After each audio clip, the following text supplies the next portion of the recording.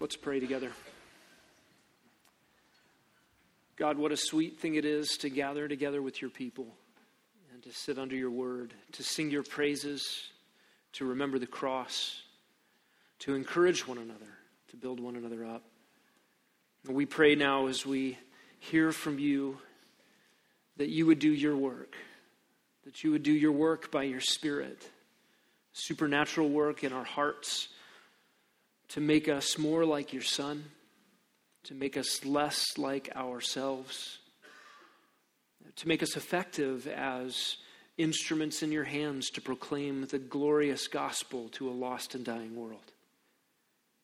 God, we pray for these things for your glory and for our good and for the expansion of your message of love through your Son to the ends of the earth. And we ask it in Jesus' name.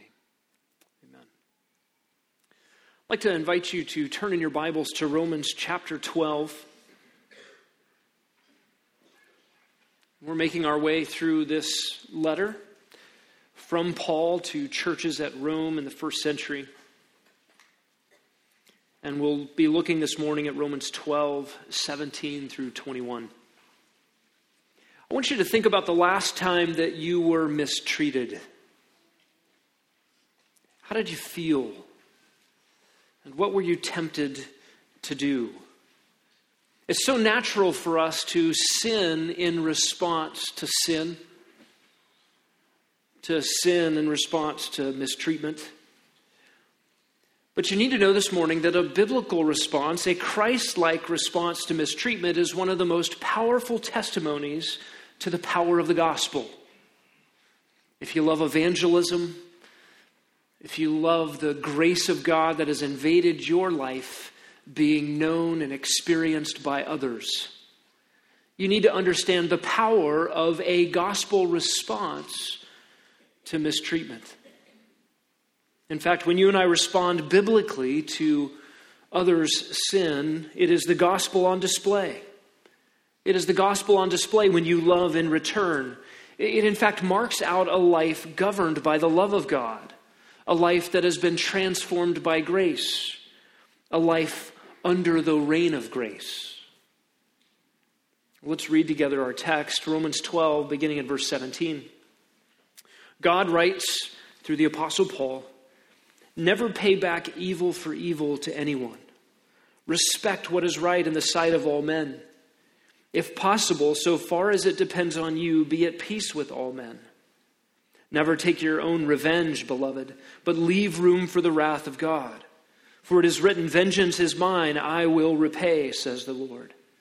But if your enemy is hungry, feed him, and if he is thirsty, give him a drink. For in so doing, you will heap burning coals on his head. Do not be overcome by evil, but overcome evil with good." Now, this set of directives is designed to help Christians primarily engage with outsiders and to endure mistreatment and harm at the hands of those who don't know Christ. As we walk through these directives, no doubt we will be implicated by these commands. And it will probably have impact even on how we interact with each other in the body of Christ. We're going to be looking this morning at 7 directives for responding to mistreatment. And these directives are hard. These commands are difficult. They require self-emptying. They require us seeking to get out of the way, to remove self-interest and self-protection and self-defense. These commands are also counterintuitive. They go against what seems right. They go against what feels right. They're self-emptying and counterintuitive. They are also countercultural. They go against the grain of what our world believes is right. They are also unnatural. The 7 commands given here in this text do not come naturally to us. These are not the things we just respond reactively. We don't just do these things naturally. They are, in fact, impossible. Apart from the grace of God and the supernatural work of the Holy Spirit, these are impossible commands to obey. They must be grace-fueled. They must be fueled by the grace of God in the life of a believer. They are, in fact, gospel-displaying directives. When we submit ourselves to what God calls us to here, it will put the gospel on display. And these are God-honoring commands. These are things that, if done properly, if done well, they are worship. We honor God in these things. And so what we're looking at this morning are 7 self-emptying, counterintuitive, countercultural, unnatural, impossible, grace-fueled, gospel-displaying, God-honoring directives for responding to mistreatment. The first one is found in verse 17, and it is simply this: refrain from retribution. Refrain from retribution. Look what Paul says: never pay back evil for evil to anyone. And there's sort of a doubly emphatic way in the original to say, don't ever do this. This is an absolute prohibition. And paying back evil for evil, rendering just deserts or payback, seems so justifiable in the moment. You feel justified in harming a person because he harmed me first. In fact, in the moment, you think that it's going to make you happy to pay back evil for evil. I've been mistreated. I'm going to feel a whole lot better about myself and about my relationship to that other person and the world if I return the favor. You think it's going to make you satisfied. But you must know that desire for retribution is a hunger that can never be satisfied, a thirst that can never be quenched. It's easy to see in a child's explanation of bad behavior. Little Johnny, why did you push your brother? What's the response? Well, he pushed me first. It seems so right. Retaliation is appropriate, and retaliation begets escalation. Listen, no kid is ever satisfied by the second push. Okay, yep, I deserved that. You pushed me because I pushed you first. We're square now. Glad that's over. Let's play. No kid ever says that. Retaliation escalates because you always feel hurts received more deeply than you feel hurts given. We just have a high view of ourselves. We feel it more deeply when we're hurt than when we hurt others. And so if we're going to retaliate in kind, you're going to retaliate in keeping with the measure to which you feel harmed. And so it always goes upwards. Now, you may have graduated from a preschool shoving match, but you have not graduated from the temptation to retaliate. And we adults are a little bit more sophisticated about this. But you must know that what we see in a child and what we feel in ourselves at the heart level is the natural response to mistreatment. The writer to Proverbs in Proverbs 17:13 says, "He who returns evil for good, evil will not depart from his house." Right? We understand that principle. Somebody's nice to you and you just decide to be mean. Evil won't go away from you. It will stick to you. And I understand that returning evil for good is bad, but when it comes to somebody mistreating me, shouldn't I fight fire with fire? Isn't it right to return in kind? Listen to what Paul said in 1 Corinthians 4:12. When we are reviled, we bless. When persecuted, we endure. Now listen, a commitment to non-retaliation requires self-emptying desire. You've got to get out of the mode of self-preservation, self-defense, me first, my needs are the most important in the world. Look, this is counterintuitive, it is countercultural, it is unnatural and impossible. Such a response must be grace-fueled. And if so, it will display the gospel and honor God. There's a second directive here in this text for responding to mistreatment. It's in the second half of verse 17. Notice with me there, respect what is right in the sight of all men. That's the rendering of the New American Standard that I'm reading from. The ESV says, give thought to what is honorable in the sight of all. I might translate it this way, give careful attention to doing good before all men. Give careful attention to doing good before all men. The word here for giving attention to or respecting is a word that means to prepare, to plan for, and to actually produce what is good. And you are to do this in the presence of a watching world. To do this before all men is to do it in their sight. And this is similar to Jesus' words in Matthew 5:16. Let your light shine before men in such a way that they may see your good works and glorify your Father who is in heaven. This is the practice of doing obvious good. And in the context of mistreatment, this is especially difficult to do. It also means that obedience to this command has significant impact. When you are being mistreated and you choose instead to do that which is obviously in the sight of all good, that has significant gospel impact. It matters what the world thinks of Christians. Obedience to this command is being viewed by those around us. And the way Christians behave when mistreated is particularly compelling evidence that the gospel changes lives. Listen, you can try to convince people about the gospel by argument,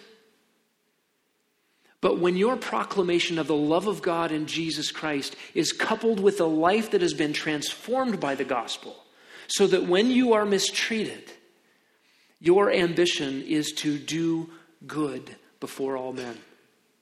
That's compelling. It's compelling evidence that the Christian's hope is not in this life.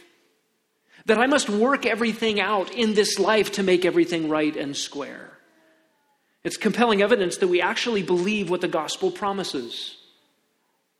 Think about what the writer to the Hebrews says of Old Testament saints in Hebrews 11. They experienced mockings and scourgings, chains and imprisonment. They were stoned. They were sawn in two. They were tempted. They were put to death with the sword. They went about in sheepskins and goatskins, being destitute, afflicted, ill-treated. Men of whom the world is not worthy. There's God's assessment. Wandering in deserts and mountains and caves and holes in the ground. And all these, having gained approval through their faith, did not receive what was promised. They didn't get the fulfillment of the promises of God on this earth. Not yet. A day is coming when they will. But what was remarkable is their hope was beyond the temporal. And this was commendable before the world. It is a response that honored God. It is possible to take the second half of verse 17 in a different way than what I've just described. It says, respect what is right in the sight of all men. That could be taken, give careful thought to doing good or to pondering what is right. And do that in front of everybody. Or it could be taken to mean, give concern for what all men consider to be right. Right? Both of those are grammatically possible. And both would be a biblical truth, right, where we subject our behavior to conventional wisdom so as not to give unnecessary offense.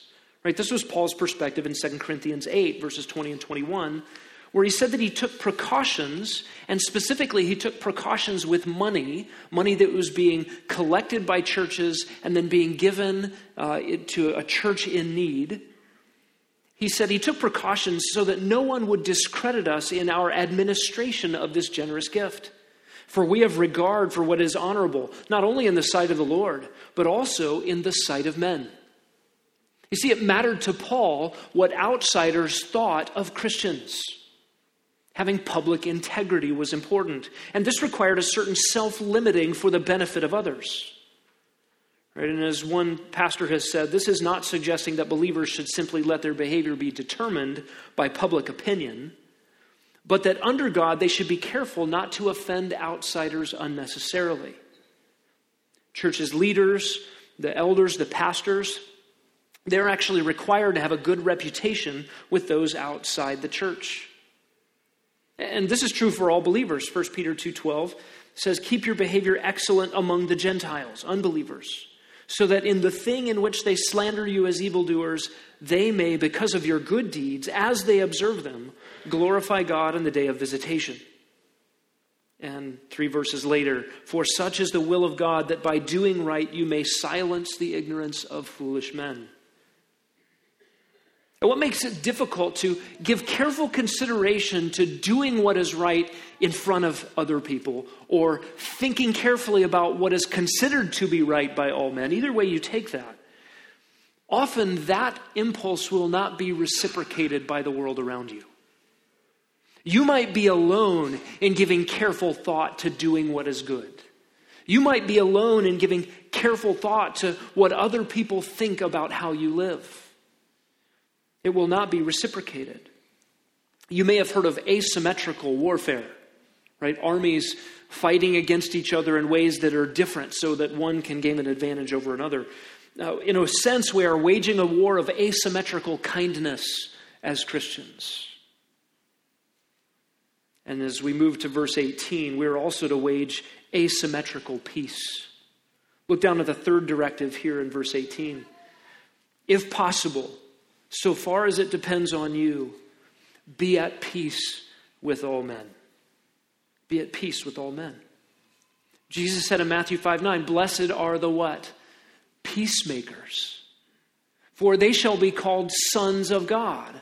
You bear a likeness to your Savior, to your Maker, when you live as a peace lover, a peace liver, a peacemaker.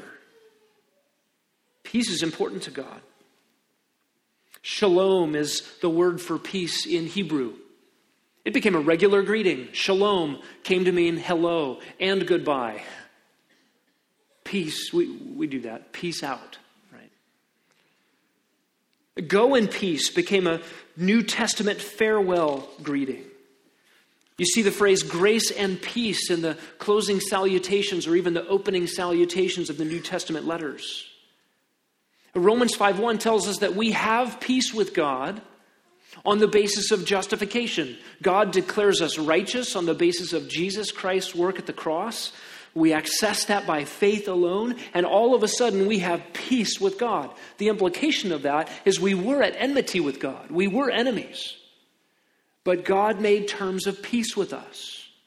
In 1 Thessalonians 5:13, we are commanded to have peace with all Christians. And here, Paul directs us to be at peace with all men. You and I are not to be the cause of conflict. Now, there are 2 caveats here in this verse. We are to have peace with all men. Number 1, if it's possible. And number 2, as far as it depends upon you. It may not always be possible to have peace. And you may go as far as you can go in making peace, and your opponent just will not have it. But as far as it depends on you, if possible, be at peace with all men. It's not always possible to have peace. You and I cannot compromise on conviction, right? The gospel will give offense. The word of God will give offense. But if you and I ground ourselves on God's word, then we can have confidence that we are not the offense. God's word can be offensive. Your love for people at times may be called judgmental or narrow or bigoted. Pastors are not to make peace with wolves amongst God's precious sheep. Right? Somebody wants to come into the church with false teachings and damaging behavior and wreak havoc amongst God's precious people. Pastors are not to make friends with those and be conciliatory. It is, in fact, impossible for Christians to have uninterrupted peace in this world whose ruler is Satan. Paul himself was no stranger to persecution, right? He was the persecutor. He knew what it was like to antagonize the church. And then when God saved him and radically transformed his life, it's hard to imagine someone who was more persecuted than the Apostle Paul for the cause of Christ. He knew what it was like to attempt to be a peacemaker and to not have peace. Paul here is not commending compromise for the sake of peace, peace at all costs. But as far as it depends on you, wherever possible, be at peace with everyone. That's the command. You cannot be a brawler. You cannot honor God and be contentious. You cannot be pleasing to your Savior and be quarrelsome. The cause of conflict should not come from me. And so that means we need to labor to not give offense. It means you have to work hard to not take offense. It means you have to have an eagerness inside of you to reconcile. You may have to drop inconsequential disagreements. Things that aren't important, things that aren't eternal, things that aren't convictional, things that aren't biblical. Why argue? Why disagree about such things? You're going to have to forego your own preferences. We've already seen that command in Romans 12. Prefer one another. Outdo one another in preference. Drop your preferences. Be a peacemaker. You cannot be at peace with others and harbor bitterness. It's impossible. That enmity will leak out. It will seep out. You cannot be at peace with others and harbor unforgiveness. You cannot be at peace with others and lack love. You cannot be at peace with others while you envy others. You cannot be at peace with others and harbor jealousy. You cannot be at peace with others and harbor resentment or hold on to silent grievances. You can't be at peace with others while simultaneously hoping that they get what's coming to them. You cannot be at peace with others and withhold kindnesses. You cannot be at peace with others while you have a desire at the heart level to claim your so-called rights. We get into a lot of trouble when we think about rights. What it is that I have a right to, what it is that I think I deserve, what it is that I think must be protected at all costs. I want to give you a recipe for peacemaking. First of all, when you sin against somebody. When you sin against somebody, how do you go about being a peacemaker? Well, you need to get to the bottom of your sin.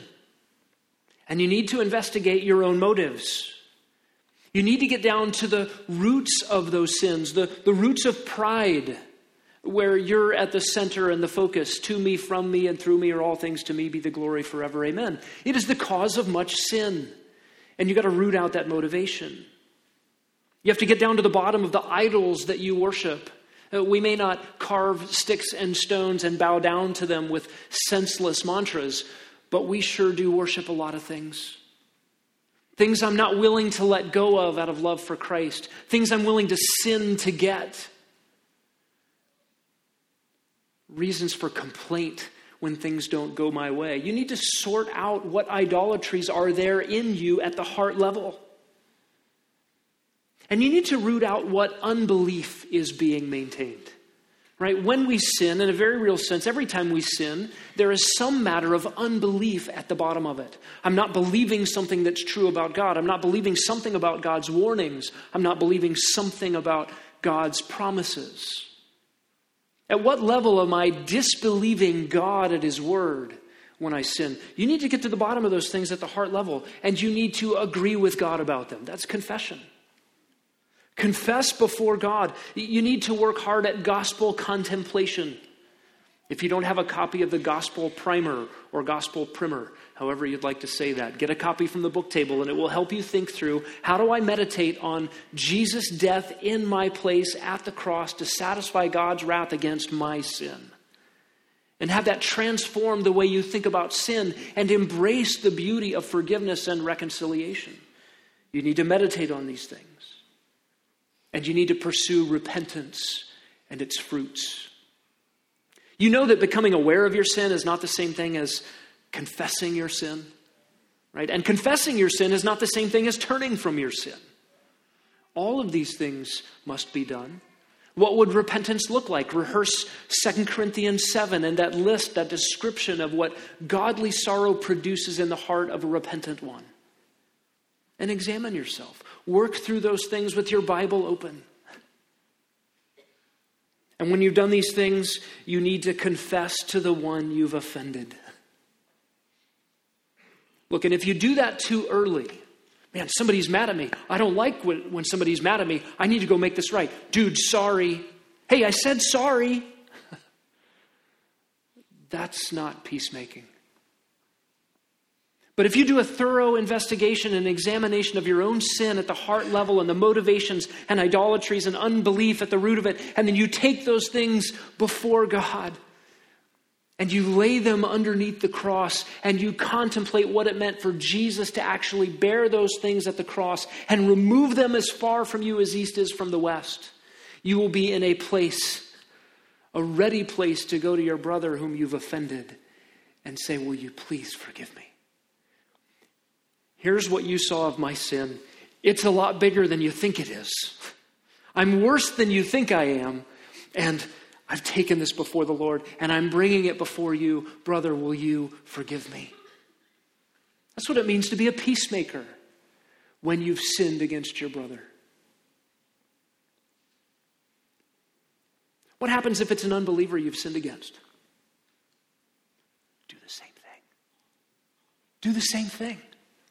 Try it. I don't know if you've ever had the opportunity to sin against a non-Christian. I hope you have. It's not that I hope you sin, but I hope you have the opportunity to confess sin to an unbeliever. The experiences I've had of that have been really remarkable. It's an immediate launching point for the gospel from a humble platform. And the response I usually get, somebody's really grumbling and muttering about me because I've sinned against them. And they don't have a lot of categories for that except for just bitterness and retaliation or I don't want to be friends anymore. And so you go to this unbeliever and you make this appeal, will you please forgive me? Here's what it really is. And immediately the response is a softening and oh, no, you're not that bad. No, you're a great guy. Look, don't worry about it. We're going to let bygones be bygones. We're great. Backing away from bitterness. And probably in part because an unbeliever is indicted by gospel truth from a repentant platform. Right? Because if he's got to hold a grudge before someone who's laying down in front of them in humility and repentance, well, he's got his own sins to deal with, and that's exposing. It's revealing. Let me give you a recipe for peacemaking when someone sins against you. Someone sins against you. How do you go about being a peacemaker? Let me just suggest a couple of categories, and you can write down these verses. 1 Peter 4:8, Galatians 6:1, and Matthew 18:15. 1 Peter 4:8, Galatians 6:1, and Matthew 18:15. When someone sins against you, you have options. There's not one answer to this. There are multiple ways to skin a cat. I don't even know why that's an illustration. But there's more than one way to go about peacemaking when someone sins against you. 1 Peter 4:8 is the first one that comes to mind. Love covers a multitude of sins. Just cover it in love. Make 1 Peter 4:8 a verb in your mind. Man, that guy was really unkind to you. What are you going to do about it? I'm going to 1 Peter 4:8 that. Just tuck that away. Memorize it. Let it roll off your tongue. Let it be in your heart. Cover it in love. Love covers a multitude of sins. Galatians 6:1 gives another category. Address it in love. We won't take the time to turn there and walk through it. But you need to understand that in Galatians 6:1, Paul is not addressing someone who, I caught you in sin. Now I'm going to let you have it. But you see your brother who's caught in a sin, trapped in a sin, and needs help extricating himself, like a friend who's on a hike in the woods and steps in a bear trap, a steel bear trap that snaps on his leg and breaks both bones in his lower leg and compound fractures, and there's blood everywhere and he's in pain and agony. He's caught in sin. So go help your brother.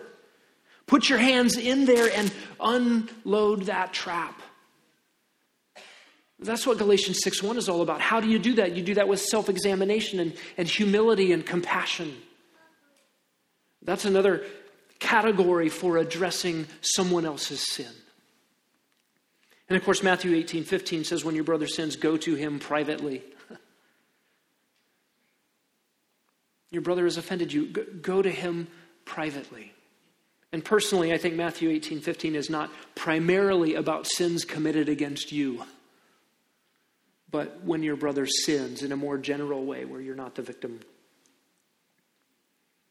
I want to give you a recommendation this morning. I don't have a command for this, but this is a recommendation. I want you to consider very carefully if and how you will address someone's sin when you are the victim, when you're the innocent party. Number one, you do not have to. There's no biblical mandate for you to address that sin. But what you cannot do is harbor bitterness, unforgiveness, or resentment. You cannot withhold love or kindness or brotherly affection. If you cover it in love, if you 1 Peter 4:8, that offense, you must love. You must show kindness. By the way, if you chose to address every sin you saw in others, you would not have time for any other conversations. And just imagine if we all did that. Every time you notice sin in someone else, every time someone sinned against you, you felt it was your obligation to point that out. We'd never do anything else. Addressing someone's sin when you are the offended party, the hurt party, the victim, is very treacherous ground for the human heart.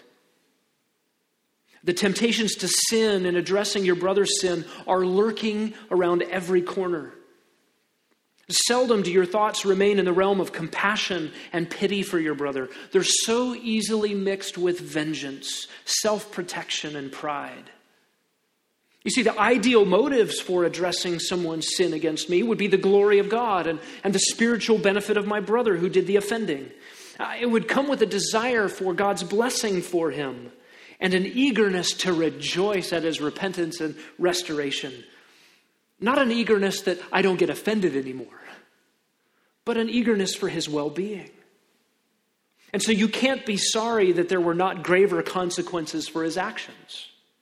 You can't regret that you didn't get more vindication for being wronged. You can't give a praise report at the next prayer meeting. So-and-so sinned against me in these excruciatingly painful ways. And I can give you the details about that later. But praise God, I talked to him about it, and he's really sorry about it now. You can't do that. You can't regret that their lives didn't crash and burn and smolder for a little while just to satisfy my own penchant for just desserts. Let me give you a recipe for peacemaking when you and your opponent have sinned against each other.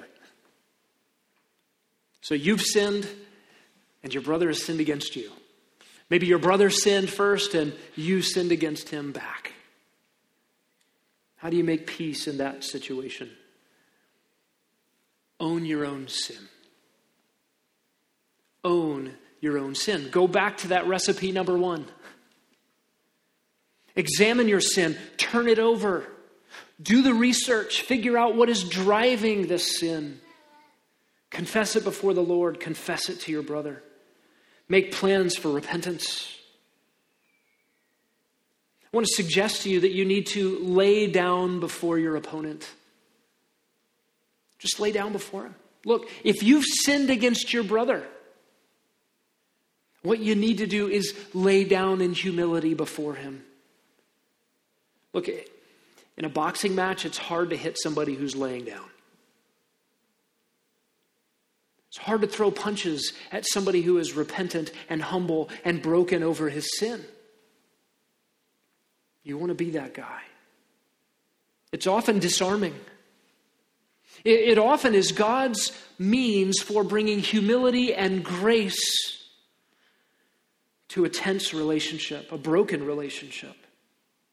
And look, you do this because it's right, and you do it because it honors God. You don't do it as a manipulation tactic. Let me lay down before my brother and really make him feel bad for holding a grudge against me. Then he'll be brokenhearted, and then he'll return the favor. Look, you don't do it for those reasons. You just do it because it's right. But the effect is often, as the proverb says, a gentle answer turns away wrath. A humble confession breaks down barriers of hostility. It's a great way to be a peacemaker. Let me make this recommendation. Don't try to confess your sin and address your brother's sin in the same conversation. That doesn't go well. Whether or not it's your motivation, it will give the impression to your brother that what you really want was to get him to confess to you. And so you're going to butter the bread a little bit first. You're going to use your confession as a manipulative means to get him to tell you how much he hurt you. That is the way that will be perceived, whether it's your intention or not. And I would suspect that those intentions probably lurk deeper in our hearts than we're ready to admit. Don't engage in self-preservation. And it's tempting. Look, you go to lay down before your brother in confession of your own sin, own your own sin, and I don't care what his response is. Look, if I do that, they're going to walk all over me. If I confess my lack of love and my unkind words, they might just say, "Thank you. What took you so long? I was wondering when you were going to get around to admitting that." They might even bring it up the next time they see you. "Remember when you were unkind to me? You said it yourself. You didn't honor God and you didn't love me right." They might hold it against you for as long as you both shall live. So, as far as it depends on you, God says, be at peace with all men. Blessed are the peacemakers. Happy are the peacemakers. The recipients of God's favor are the peacemakers. They will be called sons of God. Why? Because they reflect their Father with a heart of love, a heart of compassion. Listen, our God is one who knows how to take offenses and to love in return. Be like him. This requires self-emptying. It's counterintuitive. It's countercultural. It's unnatural, impossible. It must be grace-fueled, but it will display the gospel and honor God. You may have to trust the Lord with the results of your attempts at peacemaking when an opponent just simply refuses to reconcile. But the smile of God on our worship of him through obedience is never conditioned by our circumstances. God is pleased when you do what honors him, regardless of the outcome. There's a fourth directive in this passage for responding to mistreatment. It's in verse 19, first half of verse 19. Never take your own revenge, beloved. And we'll conclude this morning with this one. Do not get justice for yourself. Do not get justice for yourself. The New American Standard translates this as never take revenge. And in our culture, revenge is seen as a virtue. If you did a search for movies about revenge, you will get endless lists. The 10 greatest movies about revenge of all time. The 50 most popular revenge movies of all time. There are hundreds. And if you expand to the world of literature, the list is nearly endless. Because the protagonist in a story, the main character of a movie who does not set right personal wrongs that he's suffered, doesn't make a very good story. Because it does not satisfy the craving of the audience. That's us. It doesn't satisfy our thirst to get justice. And we don't really mean justice in the sense of God setting all things right, God's shalom, right? God's peacemaking. By the way, that term for shalom in the Old Testament, when used of God, was often used of God's making peace on the earth through his judgment. Not just, let everybody go and we'll all sing Kumbaya and, make signs and wear 60s hippie bandanas or whatever. That's not God's view of peace. God's view of peace, shalom, comes when he reigns on the earth and makes his enemies bow the knee. That day's coming. And so a desire for justice, a desire for revenge in these movies and stories in our culture is not grounded in God's shalom, God's justice. But it's grounded in personal vengeance. And it's ugly. And those movies never satisfy the craving in each of our hearts to get that kind of justice. The perfect standard of God's righteousness is not what we desire. In fact, we dare not want that as long as we're sinners. Right? Be careful what you cry for if you cry for absolute justice. None of us should desire what we deserve. You may know the names of two families, the Hatfields and the McCoys. Between 1880 and 1891, a feud erupted between these two families, perched on either side of the Big Sandy River. It separated what would eventually become West Virginia and Kentucky. And the feud grew so fierce that militia from both of those states were called in to intervene and put a stop to the fighting. The rivalry between the McCoy and the Hatfield families has become a modern parable on personal vengeance. The feud purportedly began when Asa Harmon McCoy was killed for fighting on the wrong side of the Civil War. One life was exchanged for another. Vengeance was taken. McCoys were killed for Hatfields. Hatfields were killed for McCoys. At one point, a fatal fight erupted over the possession of a pig. Whose pig is it? Apparently, the McCoys' branded pig marched itself onto the Hatfield property. It's on our land. It's our pig. It's got our marking. It's our pig. Gunshots. Dead people. Retaliation. Escalation. It did not end well. A dozen people were killed in cold blood. At least 10 were injured severely. Generations later, that story does have a happy ending. In 1979, the descendants of the Hatfields and McCoys hashed out their differences on the television game show Family Feud.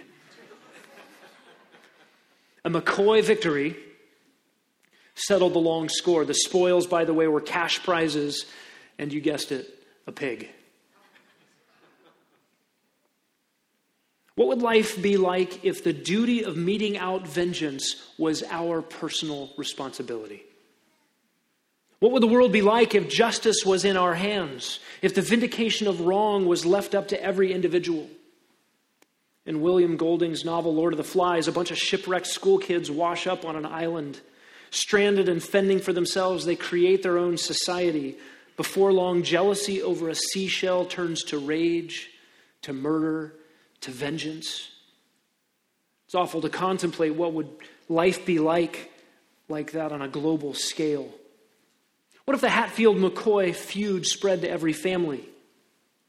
Bloodshed, retaliation, re-retaliation, anarchy.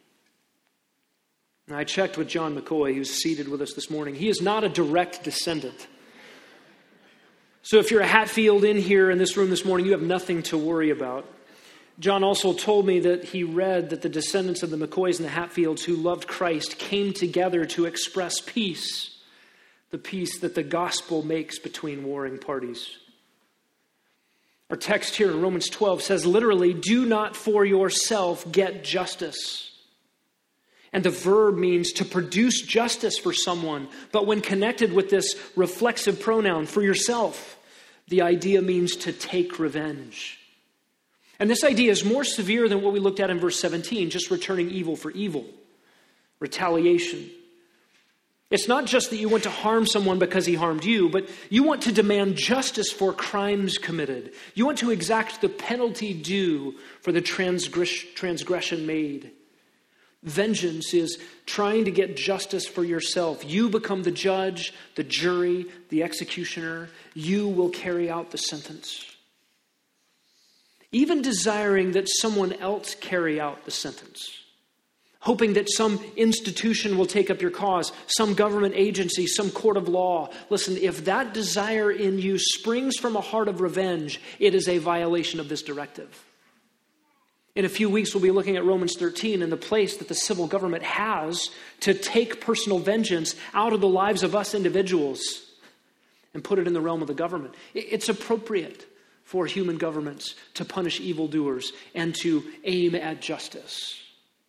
But listen, if your heart is craving that the government will bear the sword against your opponent because revenge is in your heart, you violated this command.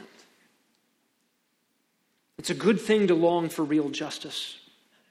But when I'm the offended party, it's really hard to love justice without also wanting a pound of flesh for my own personal satisfaction.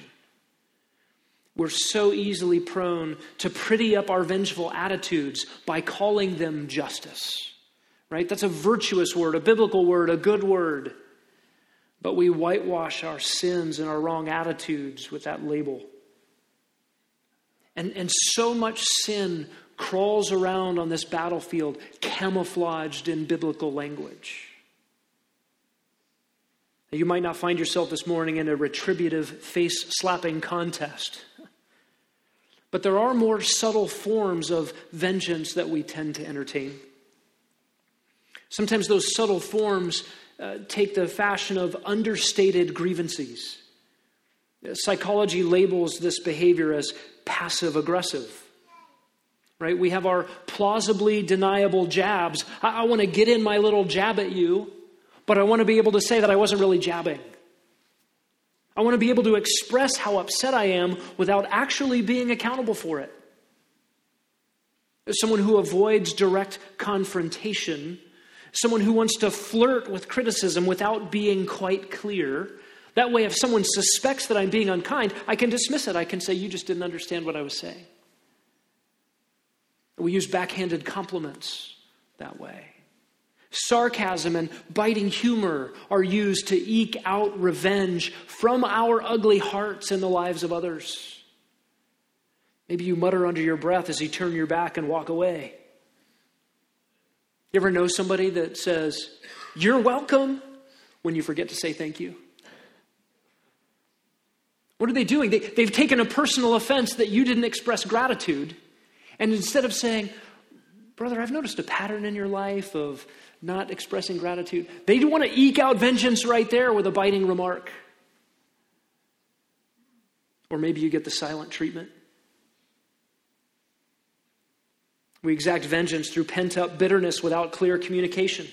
I know it would be wrong, or it might seem unkind to others if I clearly communicated my grievance. So I don't want to do that. But I still feel unjustly treated, and those feelings will come out in these subtle unkindnesses I do not want to put to death. These are all expressions of a heart committed to vengeance.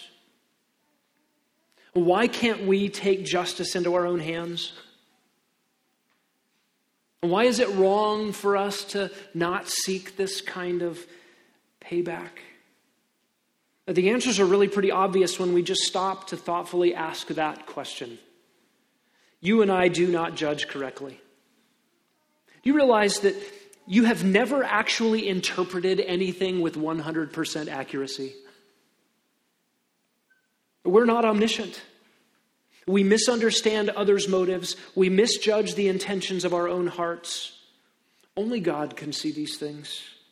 You and I have limited information. We're blinded by our impulses and our lusts. We're predisposed to promote self at the expense of others. We give ourselves the benefit of the doubt while we assume the worst possible motives in other people.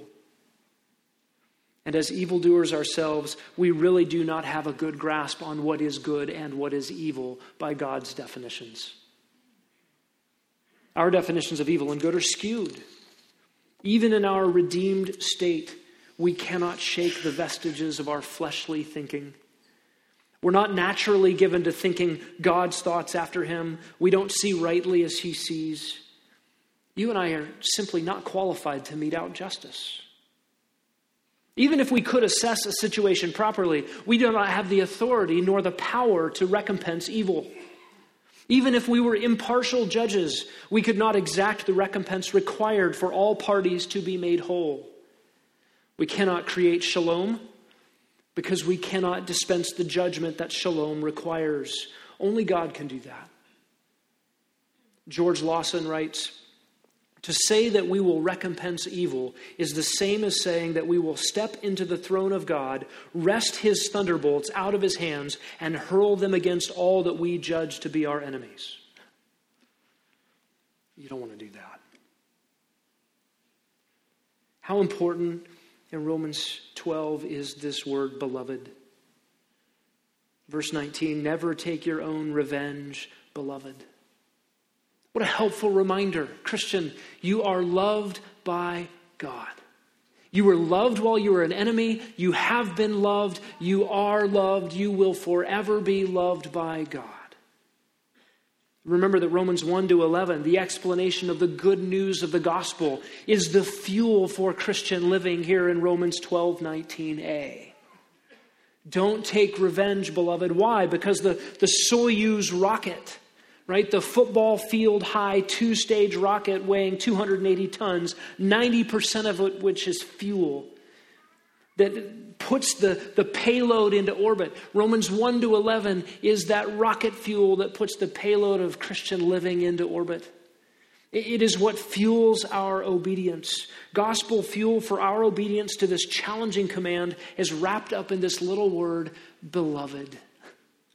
You are loved. You have been loved by God and at infinite cost. Now, this reminder is so helpful. The gospel is the only thing that can produce in us this self-emptying, counterintuitive, countercultural, unnatural, impossible, grace-fueled, gospel-displaying, God-honoring response to mistreatment. Let's pray. God, thank you for these words this morning. These directives, so unnatural to the way we were born.